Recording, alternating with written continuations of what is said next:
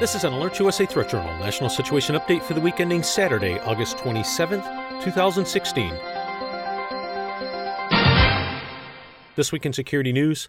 On Monday of this week, Alert USA subscribers were notified via SMS messages to their mobile devices of a new call from the Islamic State for followers to replicate the Nice lorry attack and specifically urges the killing of American and French infidels at every opportunity. Quoting from the video, "So, brothers, when you have any chance to kill one of those American or French infidels or any of those who support them, take it.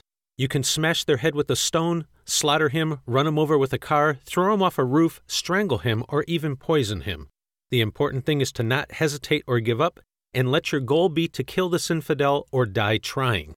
For those listeners thinking these events take place mostly overseas, keep in mind the recent attacks in Orlando and San Bernardino, as well as last week's attack in Virginia, within which the suspect, Wasil Faruqi, attempted to behead a Roanoke resident as he and a female companion were entering an apartment. Reports indicate Faruqi was shouting Allahu Akbar, Arabic for God is great, during the assault. In related news, it was announced this week that the government of France is deploying 3,000 soldiers across the country to provide reinforcement for local authorities, as well as to train all fourth-year secondary school children in the country in basic first aid, as well as how to survive a terrorist attack on their schools. In addition, approximately 500 school administrators will be trained every year at the National Police Training Center to manage crisis centers as well as act as liaisons with security officials.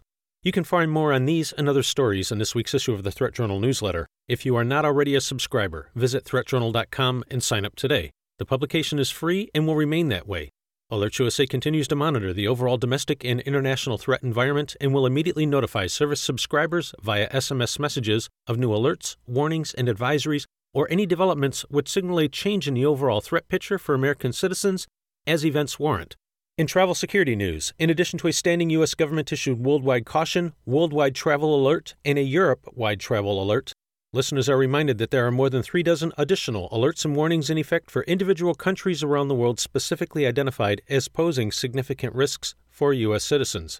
As always, if you are planning travel abroad, even to such common locations as the Caribbean, Mexico, or Europe, Alert USA strongly recommends checking out the U.S. State Department's travel website for safety and security information about your destination. We also recommend visiting the equivalent websites of the Canadian, Australian, and British governments to see the travel guidance that those nations are providing to their citizens, as threats and assessments can and do vary. This has been an Alert USA Threat Journal National Situation Update for the week ending Saturday, August 27th, 2016.